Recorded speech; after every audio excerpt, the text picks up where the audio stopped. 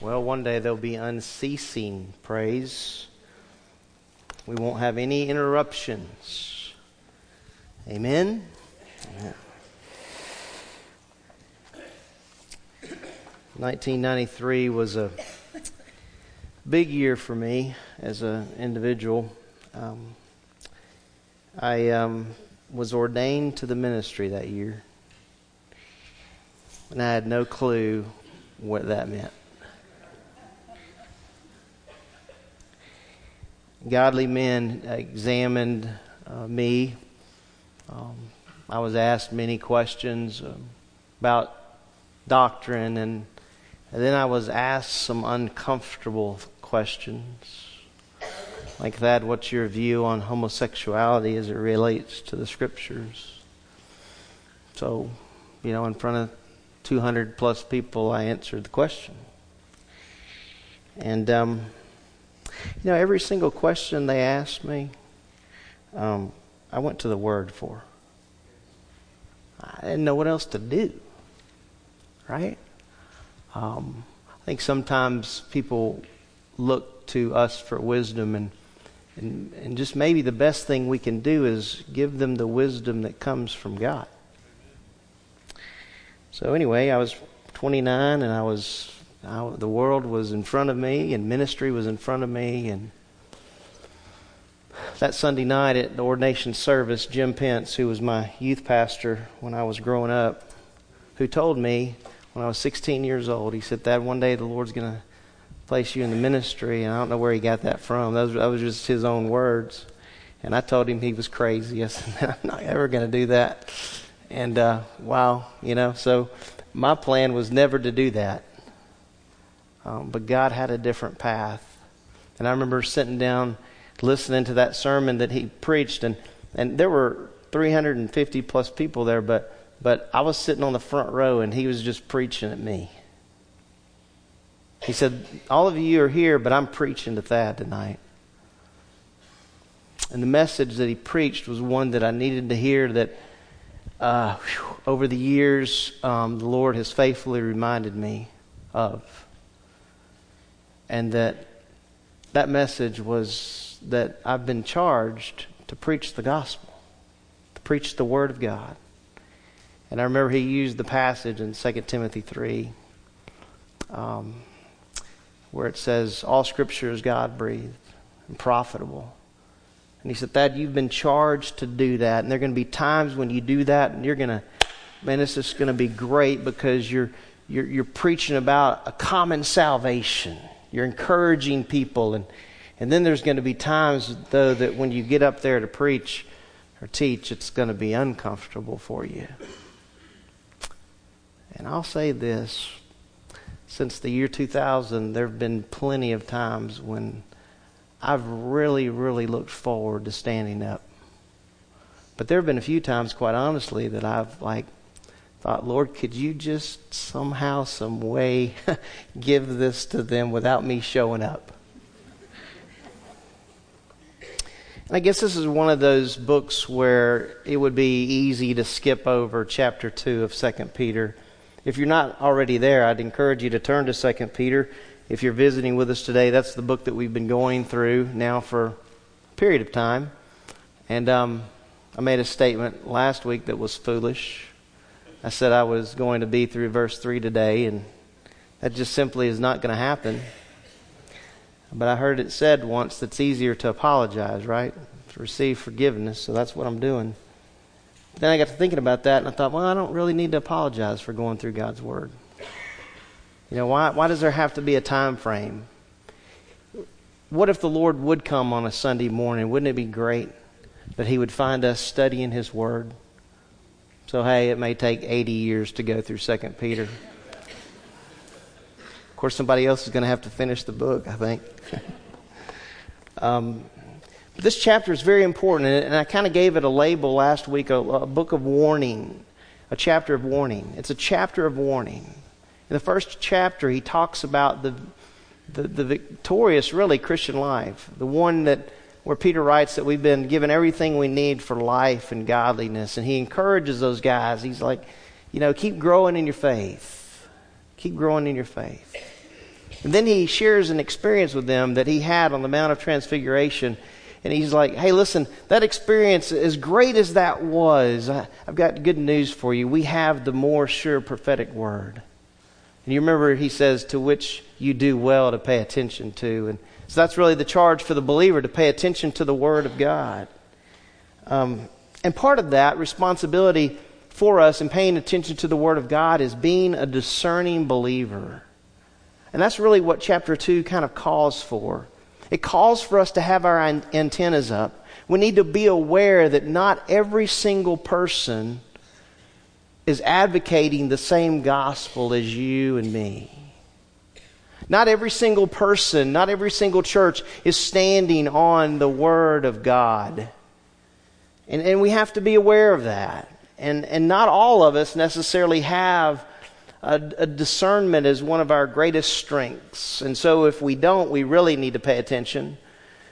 Because we could be taken captive into teaching that would lead us astray from the foundational truths that God has given us in His Word. And as a shepherd of sheep, there's nothing that I guess would frighten me more than for someone to take you and to lead you astray. I feel very responsible because God has charged me as a shepherd to protect the sheep. And I'm not the only one that has that responsibility within this body. You saw the elders come up earlier today. I think the Lord had all that in mind because He knows exactly what I was going to say. All of the shepherds that were up here have the responsibility to be among the sheep because we're responsible to feed and protect you. Right? That's what the Bible says that we're charged to do, and that's a very great responsibility. And it's not one that's to be taken lightly. And I didn't know exactly what I was getting into in 1993. I have a little bit better picture of that now. And to be honest with you, it's a frightening thing. Because the Bible says that teachers incur a stricter judgment. That's a line where I don't know how I'm looking forward to getting up to the front of that line. Well, the Spirit is my helper. I can say since 1993 it has been my desire to communicate God's Word. That's what I'm charged to do. And you just happen to show up each week. And I really appreciate that. But all of us have the responsibility, guys, to be discerners. We all have that responsibility to listen and to watch out for. And that even involves reading. We're going to get to some of that later. It's not only what we hear, right? But it's what we read. There's just so much out there today. And we need to make sure that we're being discerning, using God's Word as our guide. I like Charles Spurgeon's quote. I thought this was really powerful. I think it's something you could really appreciate. He said, discernment is not knowing the difference between right and wrong. It is knowing the difference between right and almost right. Wow, man, there's a lot of that going on in our culture, right? Church culture. I mean, the ears, we need to be discerning. I don't know how many times, I might say that 100 before today's out. We need to be discerning. Not everything we hear is right.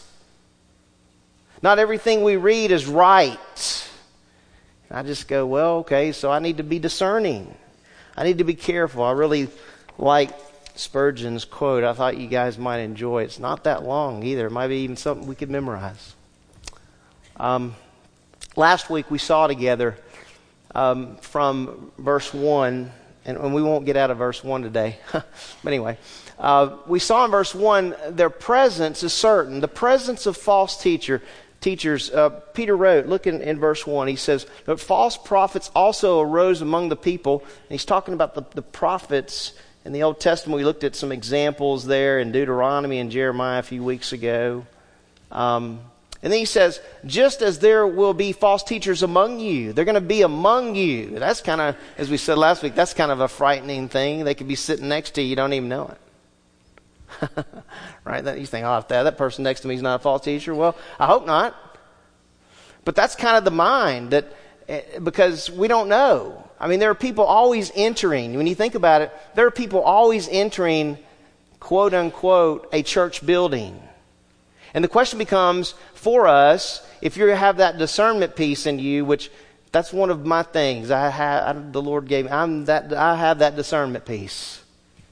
So like when I look at people, I'm looking far beyond what they're wearing. I'm listening to what they're saying. Right? Are they saying the same things about Jesus that God's Word says? I'm just built that way. I'm thankful for that. It's one of those things it's good and it drives me crazy all at the same time. And that doesn't mean I don't appreciate you and I'm not engaged in conversation with you, but I'm thinking in terms of, man, we have to be so discerning and because they're among us. And imagine what those people thought when they got the letter and they were reading it. What?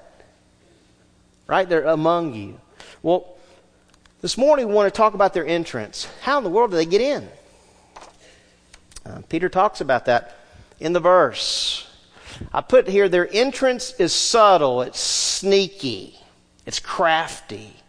You don't always know that they are a false teacher because they look similar to you and me. And they may even have a lot of the same language that we have, but.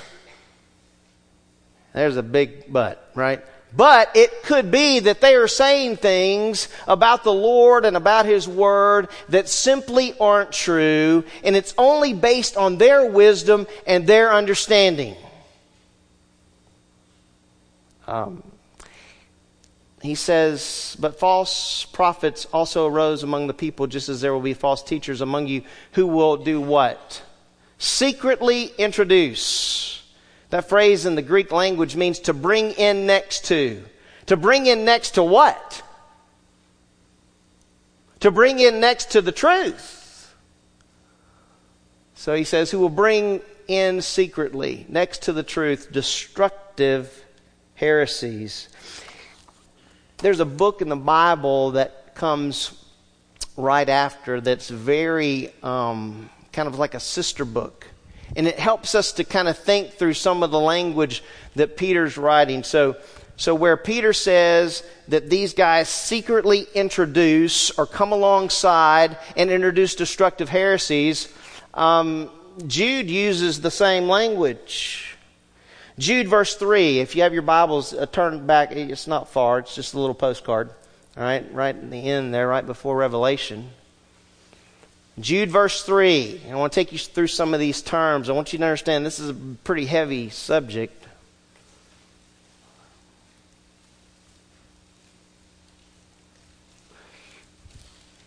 Jude writes, Beloved, while I was making every effort to write to you about our common salvation, there's some words here that are worth defining. I mean, it's good to know.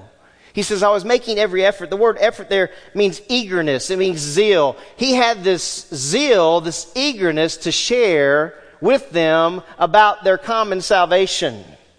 I mean, what better to talk about than our salvation, right? All God's people said amen to that. Let's talk about salvation. Let's talk about how we come to Christ. Let's talk about the change that the Lord has made in our lives. And that's exactly what Jude wanted to do. But notice what the word says. He said, I felt the necessity. That word means urgency. Right? I mean, we all understand that word urgency. There's times where our kids are growing up and it just happens. You can't plan this. It just happens. But your kids will start talking about something and you're like, hey, this is a great opportunity to talk to them about this. That ever happened to you? It's happened to me. We raised 3 boys. Thank you, Teresa. We raised 3 boys. She raised 3 boys. But there were many a times where there would be something they would mention. And they'd be like, hey, teachable moment. Teachable moment. Right? That's the word there. There was this urgency to write, Jude says, to you appealing. Begging is the word there. He's begging them. And this next phrase is pretty awesome. That you contend earnestly for the faith. That's the word that earnestly should be in there. It's not up there, is it? Contend, it's in my notes and it's in the Bible. Contend earnestly for the faith. The word contend was used in connection with Greek athletes competing to the point of agony. How many of you are competitors, right? Raise your hand, raise your hand. I play racquetball twice a week. I play with a man who's a competitor. I've only won one game. I think that's because he might have let me win. No grace, no mercy on the part of this person. Just beats me all the time. When I was in college, I had a roommate my freshman year, and my mom used to tell me, "Son, I'm praying for your roommate." Well, I got this country boy for a roommate. I came from the city, and he was from Alexander City, Alabama. And I remember one specific night, we were competing to the point of agony. We were in the dorm, and you know how college guys are. They stink, right? I mean, have you ever walked into a college dorm full of guys? It's terrible. Don't do it unless you have to. Anyway, we're in there, and there's this big area downstairs, and everybody's going to get in on wrestling. Well, I look at my roommate, and he's 5 foot something. And I'm 5'10" at the time. Right? Not really. I might have been. Coach listed me as that in basketball. I got to tell you this story real quick. So I go in his office. He said, "Thad, how tall are you?" I said, 5'8". And he said, "That doesn't look good on a program. How about 5'10"? How does that sound?" So anyway, I'm wrestling this guy. I look at him. You know how you are. I mean, you look at the one you're competing against. You go, "I got this guy." Man, I looked at him. I thought, "I got this guy."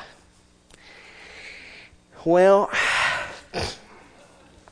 at the end of the match, I was the one that was pinned.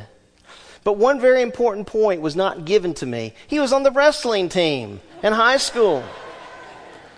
Now, when I tell the story, I like to say the pizza showed up, it was time to eat. But, you know, the reality was that he pinned me. But we wrestled to the point of agony. We were really, really tired. And that's the picture here.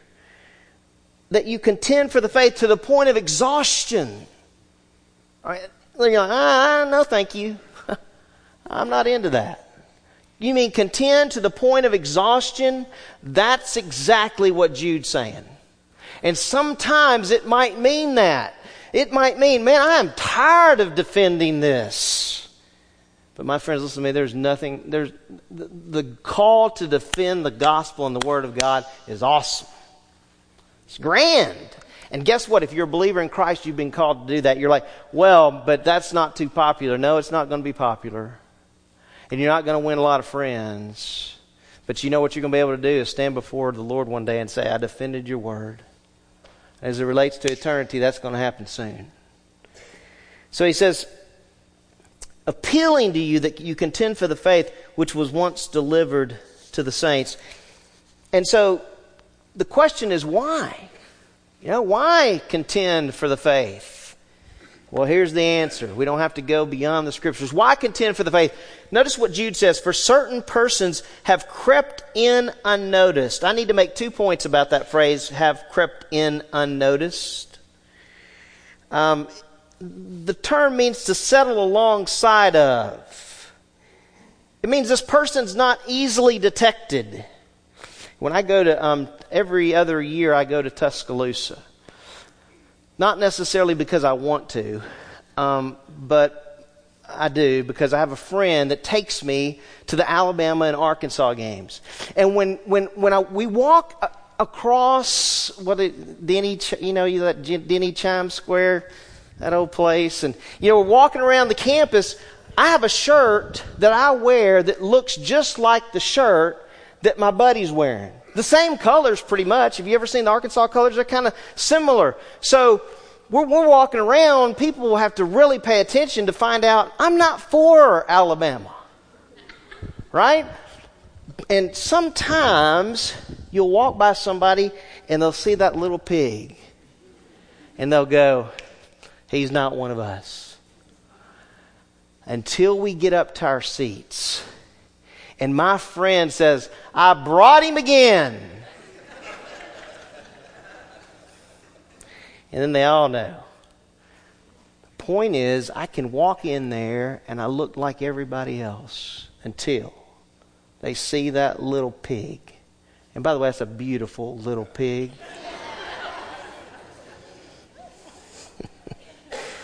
I didn't plan on saying that, but it is a beautiful little pig.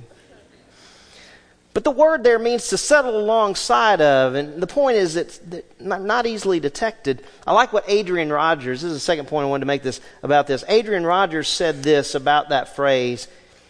He said, false teachers are like termites destroying the foundation of the building. They're not always detected.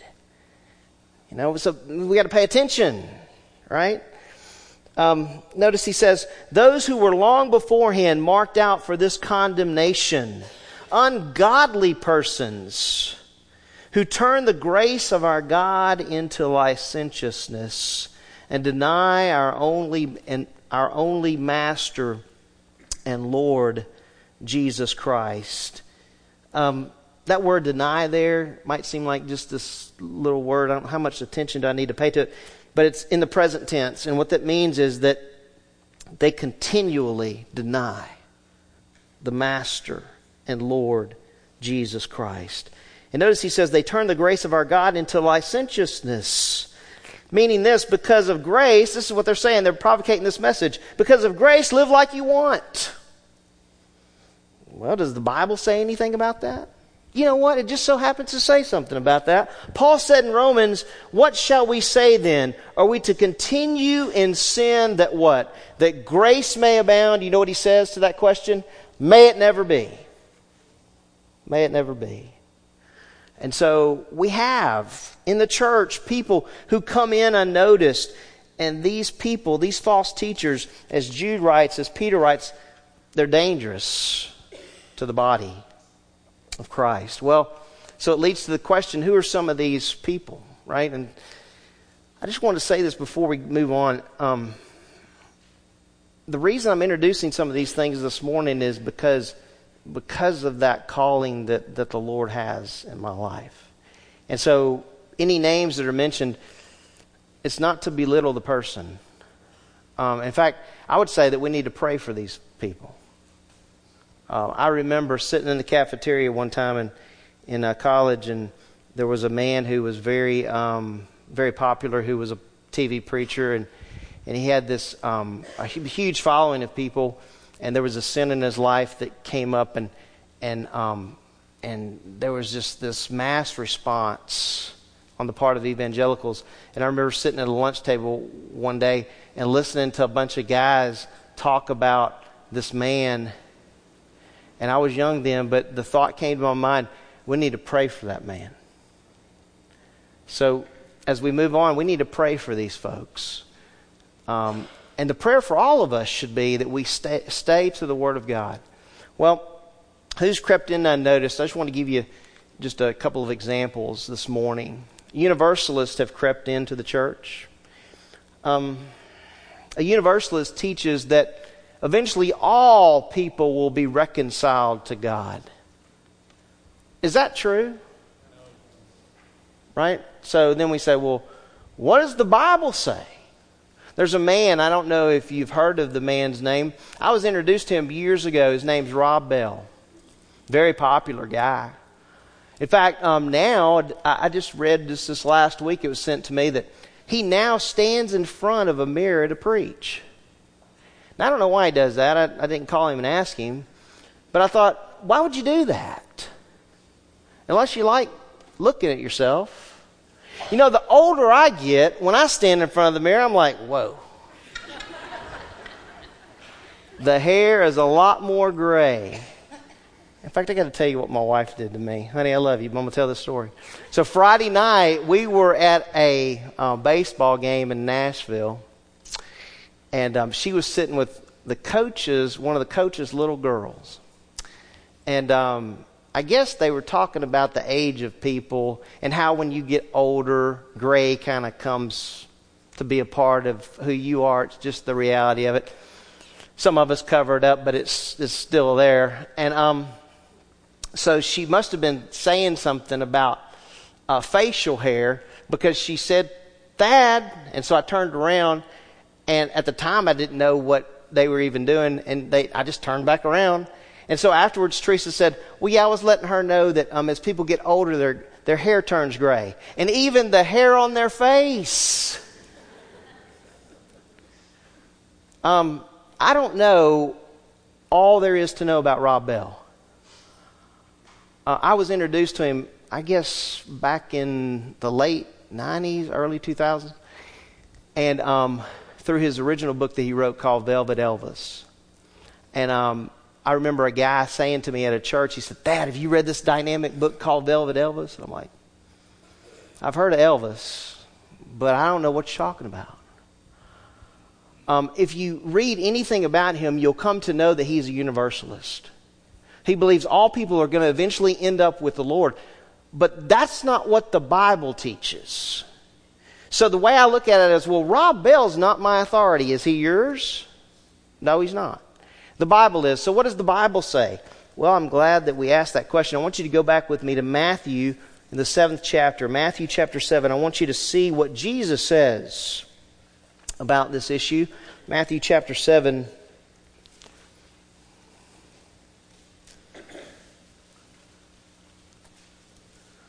Verses 13 and 14.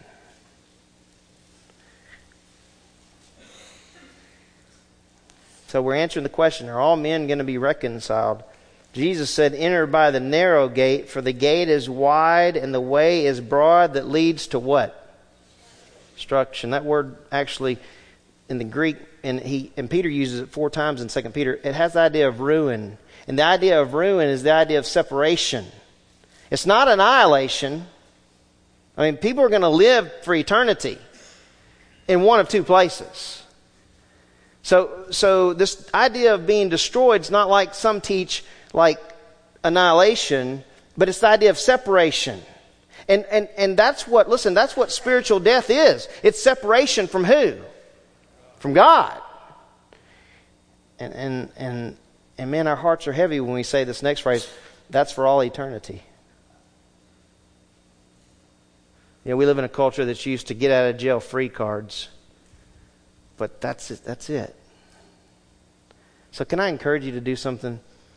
Keep praying for your family and your friends that don't know Christ. Keep sharing the gospel. And don't look at them and go, well, it's beyond, they're never going to come to Christ.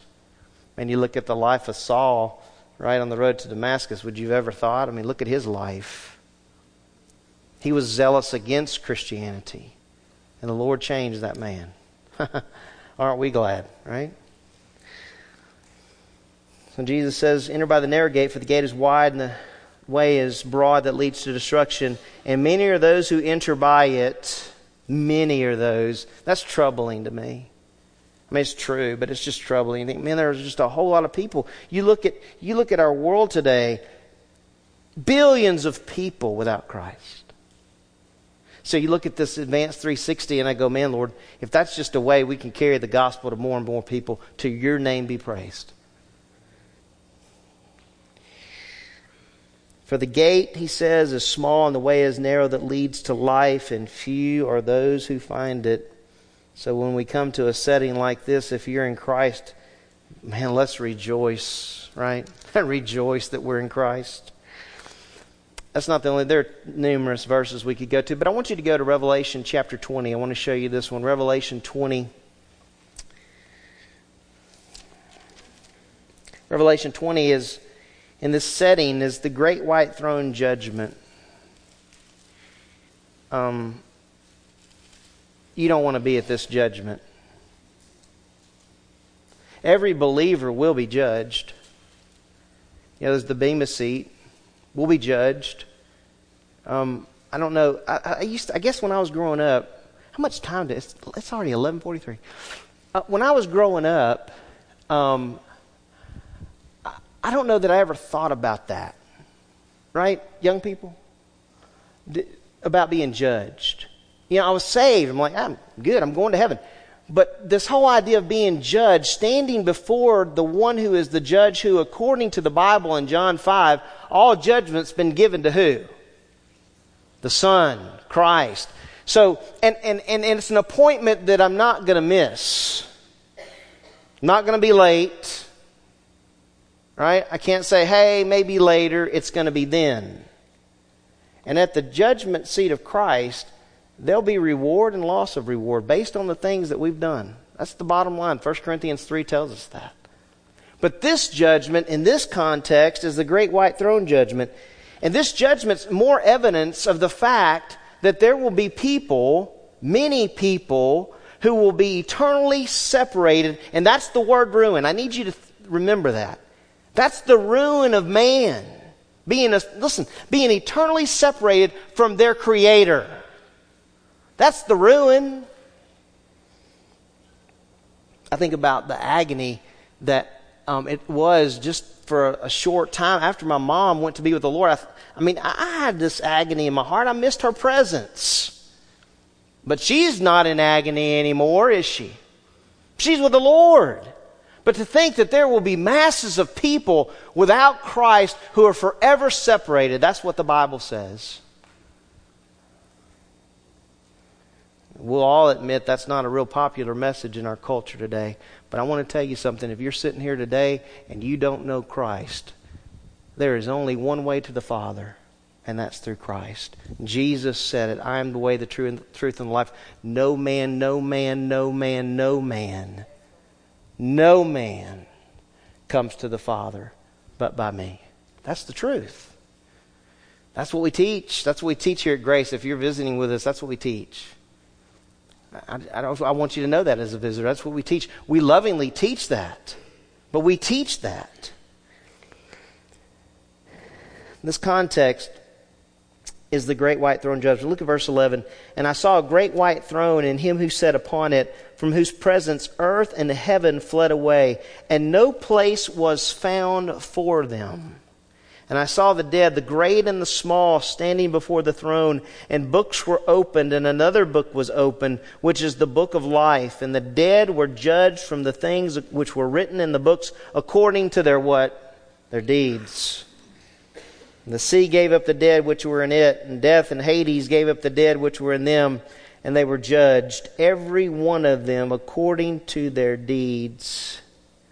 And death and Hades were thrown into the lake of fire. This is the second death, the lake of fire. Verse 15, and if anyone's name was not found written in the book of life, he was what? Thrown into the lake of fire. That's what the Bible says. Now guys, I want you to know, when you're presenting something like that, does that have a heart for people? Yeah, I do. I love people. Wednesday nights, I'm working with these kids in Awana. It's kind of been this, to be honest with you, it's been a really awesome time for me. And there's nothing like sitting in front of those kids and talking with them about the Word. They need to be introduced to who Christ is. They need to know He's the only way. And I don't apologize for it. I tell them the truth. I want them to know. I want them to understand. They're not just memorizing verses, but this is God's Word. I do care about people. And so I care so much that there have been times I've wanted, and I know it's not physically possible, I've wanted to catapult myself through the television set and say, hey, that's not right. That's not what God says. I'm just that crazy too. I might do something like that. Let me give you one more example. We don't have time for the third one today. It's too long. But I'm going to give it to you next week. It's already 11:47. Prosperity theology. Any of you ever heard of that?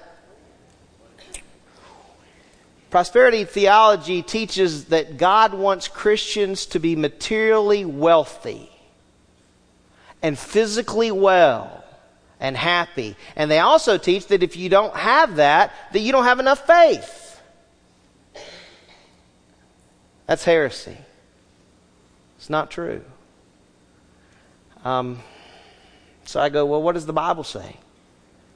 Well, the Bible says this, 2 Timothy 4:12. I would say this, that the apostles didn't get that memo. I've always wondered what health, wealth, and prosperity guys do with those guys. What are you doing with them? If you read 2 Corinthians 11, I mean, Paul's not having this jolly good old time. He's rehearsing all of these physical things that took place in his life. Dangers, storms, beatings, isolation. Yay, that sounds great. And then he mentions on top of all of that physical stuff, he has the daily burden for the churches. By the way, that was a strong burden. If you're a shepherd, it's a strong burden. Well, Paul wrote to Timothy, and indeed all who desire to live godly in Christ Jesus will be healthy and wealthy. Is that what it says? No, it says they will be persecuted. By the way, if you're journeying through the book of Acts sometime, it doesn't take long before that persecution takes place.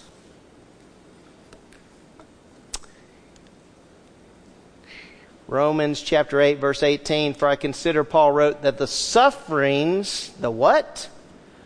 Class, the what? Sufferings. Any of you familiar with sufferings? Probably not to the extent like the apostles yet.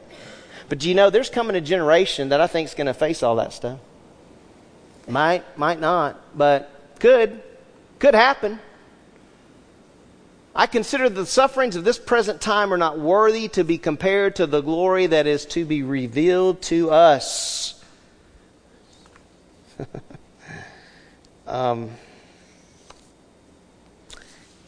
going to show you this next slide, and I just have that and an illustration, and I can't believe. Did you bring your lunch today? I've got one more I really want to go over. I just put beware. So like when I walk up to a yard and they have a sign and it says, beware of the dog, immediately they have my attention. I'm not going inside that fence. I'm not even going up close to that fence. These are some guys that are, I believe, adding to the gospel, adding to what the Word says. Joel Osteen. Very popular guy. He's got a large following. He's the guy that I quoted last week in terms of man being good. Creflo Dollar, Joseph Prince, Joyce Meyer. Here's the thing with some of these guys. They say truth. Do you know that? They do. They will speak forth the truth. But it's the other stuff that comes with it. Right? That's very, very dangerous. Will y'all be patient for 5 more minutes? All right, good. I saw somebody shake their head. Huh? Pouring right now. Yeah, it's pouring. Hey, let's stay in the building till 12:30. Amen. All God's people said amen. Authors of books. Now, this is a pretty broad subject. And again, the purpose of this is just to help us to think through this issue of discernment. I remember years ago when the prayer of Jabez came out. This is one of the things about being a pastor that they didn't warn us about in school. That everybody's going to ask you what you thought about this book or that book. Sometimes I just honestly want to say, well... But when asked about that book and then reading it, I thought, well... The first thing that came to my mind reading that book, The Prayer of Jabez, was context. I don't know, I'm just one of those kind of guys. It says context. What's the context of the Prayer of Jabez? Then they had a book come out, it's not too long ago, called The Shack. I think that's a very dangerous book. That's just my opinion, right? You have yours, I have mine. All opinions are like armpits, what they stink, right? Isn't that how it goes? That's my opinion. I mean, from what I can read from the Scriptures, God is spirit. That book does not say that about the Father. So, you have The Shack. And then, before I get to this other one, I need to give you the warning from the Scriptures. You remember in Revelation, it talks about adding to or taking away from. what does the Bible say? Well, in Revelation 22, there's a warning about adding to or taking away from the book. I personally am against plagues. I'm just not for that. Not interested in that, right? I look at that and I go, well, I'm not adding to or taking away from. I'm good. Right? I mean, really, if you're reading that, I mean, I'm thinking, man, if you're one of those false teachers, you know what? I need to write a letter to those guys and say, read that. I mean, it's serious. Well, there's another verse that I really wanted to highlight, and you said I could have 5 more minutes. Paul writes in Thessalonians, but examine everything. That means you examine me. It says everything. Examine everything. The word examine means to put to the test. The word was used to describe the process of testing metals, to test their authenticity or genuineness. That's how the word was used in the culture. So examine everything carefully. That word carefully is added. It's not in the original. Hold fast to that which is good. Abstain from every form of evil. I know you guys have heard of this book because it sold, I think it was in 2013, over 15 million copies. It's a lot of books. There's a professor out of a Baptist school in Houston who wrote a blog about this particular book. It appears on a Grace to Use website, which is John MacArthur's church out in California. Tim Challies wrote about this particular book, and really these two guys could have gotten together because they write pretty much the same things. But I just want to read just a few excerpts and then just close our time.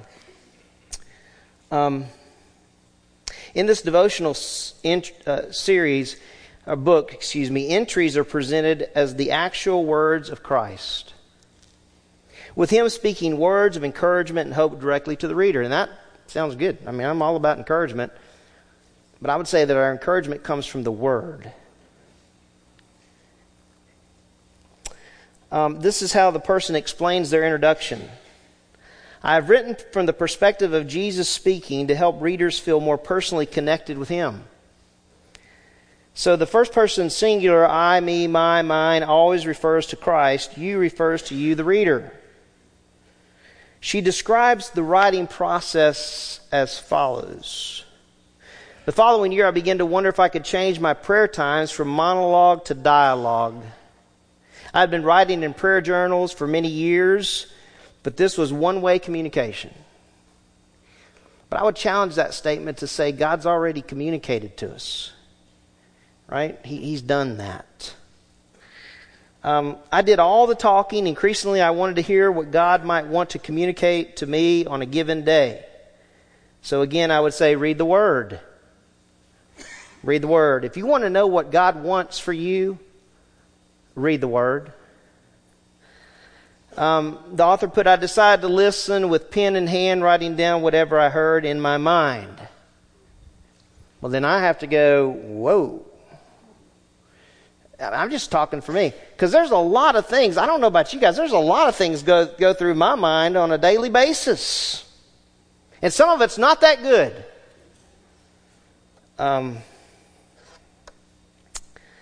The name of the lady is Sarah Young. The book is called Jesus Calling.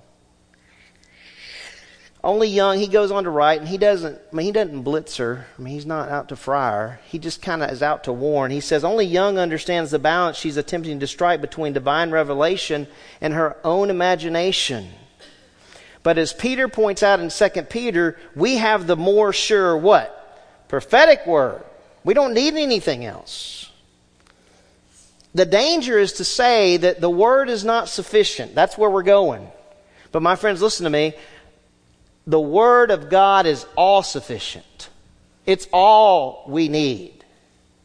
There's nothing wrong with books. I have a whole library full of books. In fact, I have so many books I can't get them into my office. But not every book and not every author writes everything exactly the way it needs to be. He goes on to write, in that sense, her books have a lot in common with modern prophecy. We're told to believe they are words of God without assigning them the authority of the Word of God.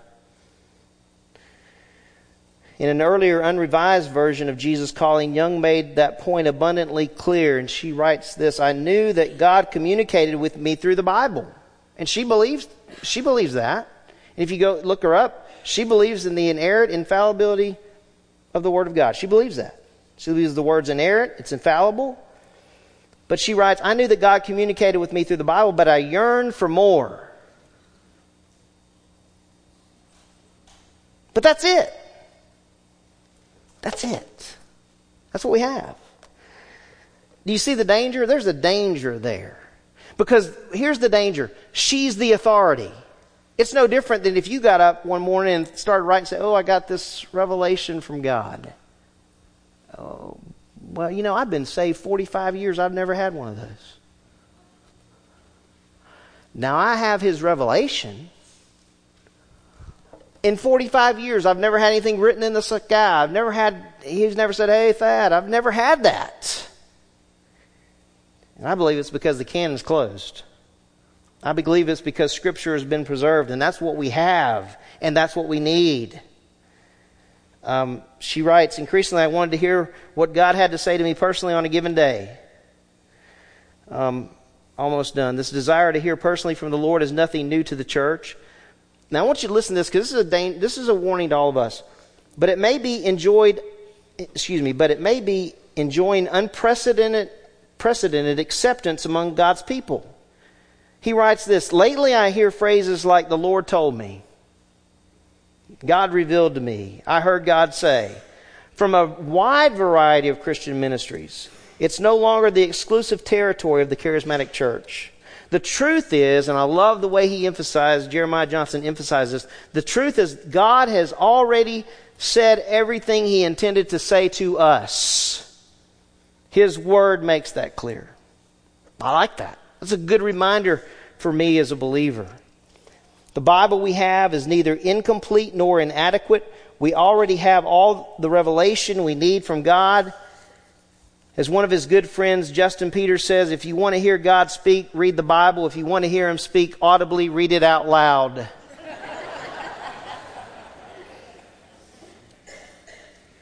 That's pretty good advice. Pretty practical, isn't it? Well, you might even have the book in your library. I would just say, be careful. That's my responsibility. Be careful.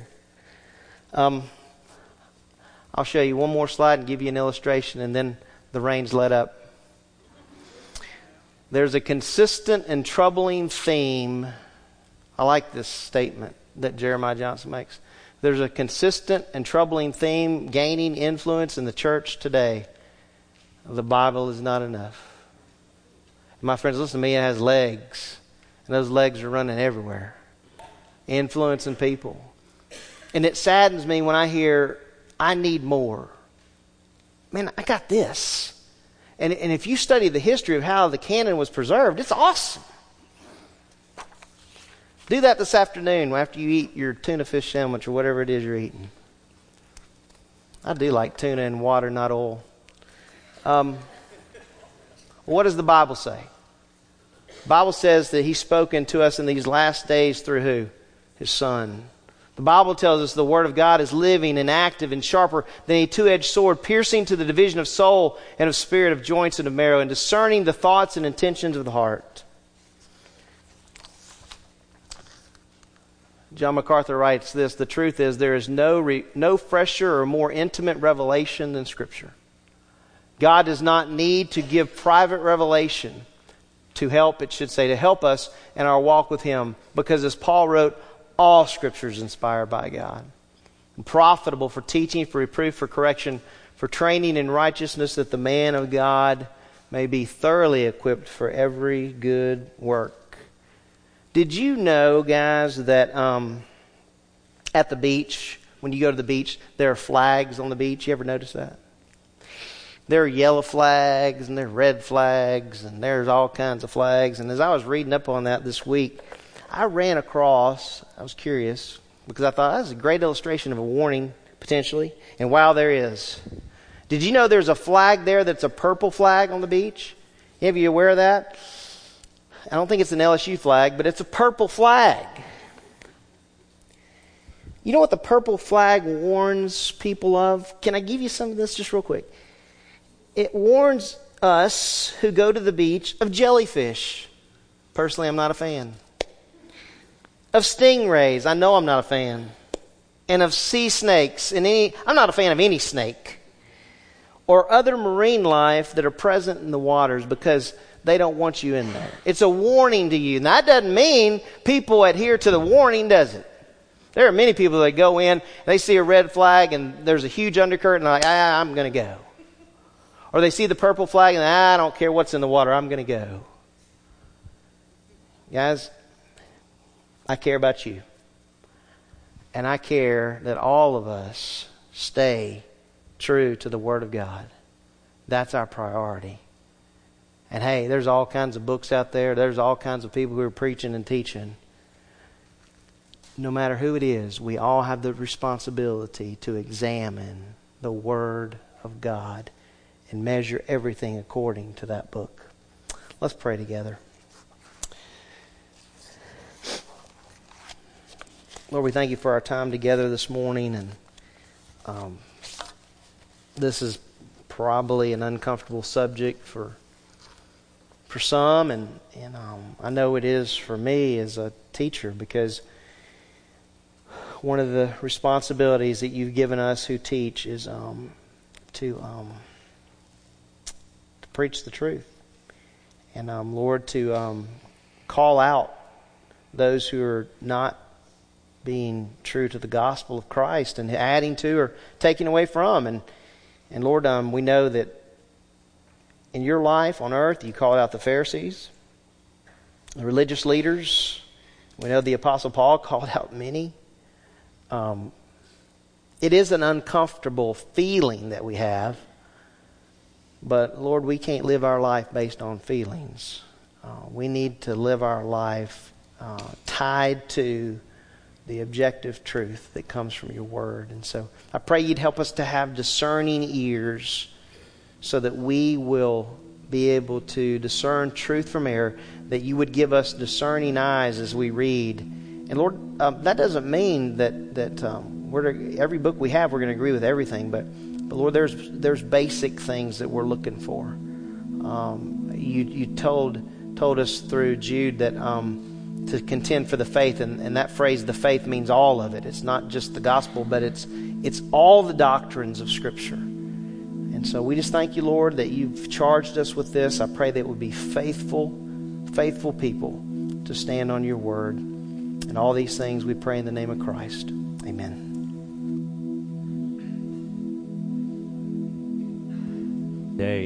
There will come a day when every stand that we've made for Christ in a culture that opposes it, and every persecution that has been sent our way will be just swallowed up in glory.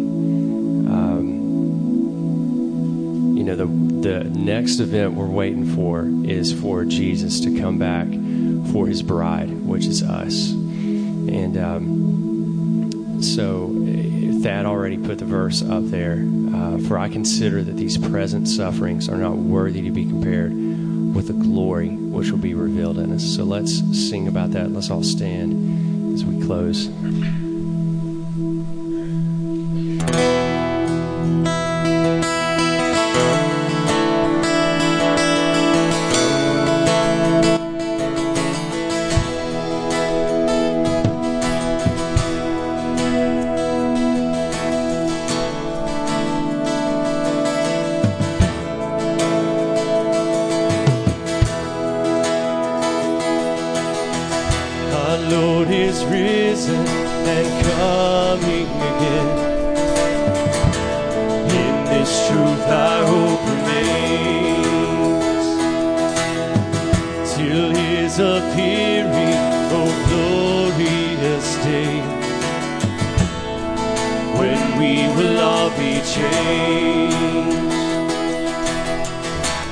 In the twinkling of an eye,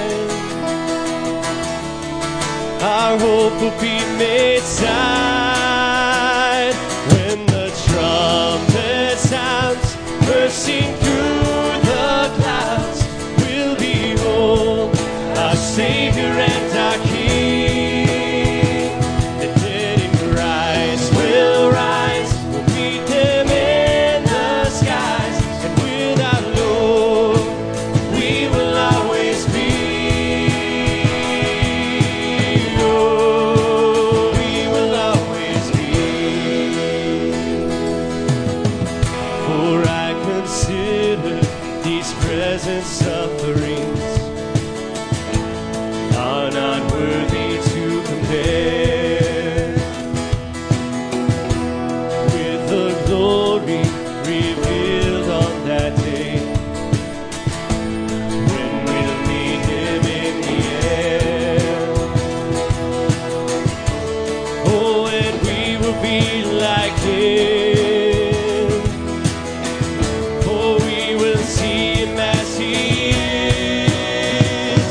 When the trumpet sounds, bursting through the clouds, we'll behold our Savior and our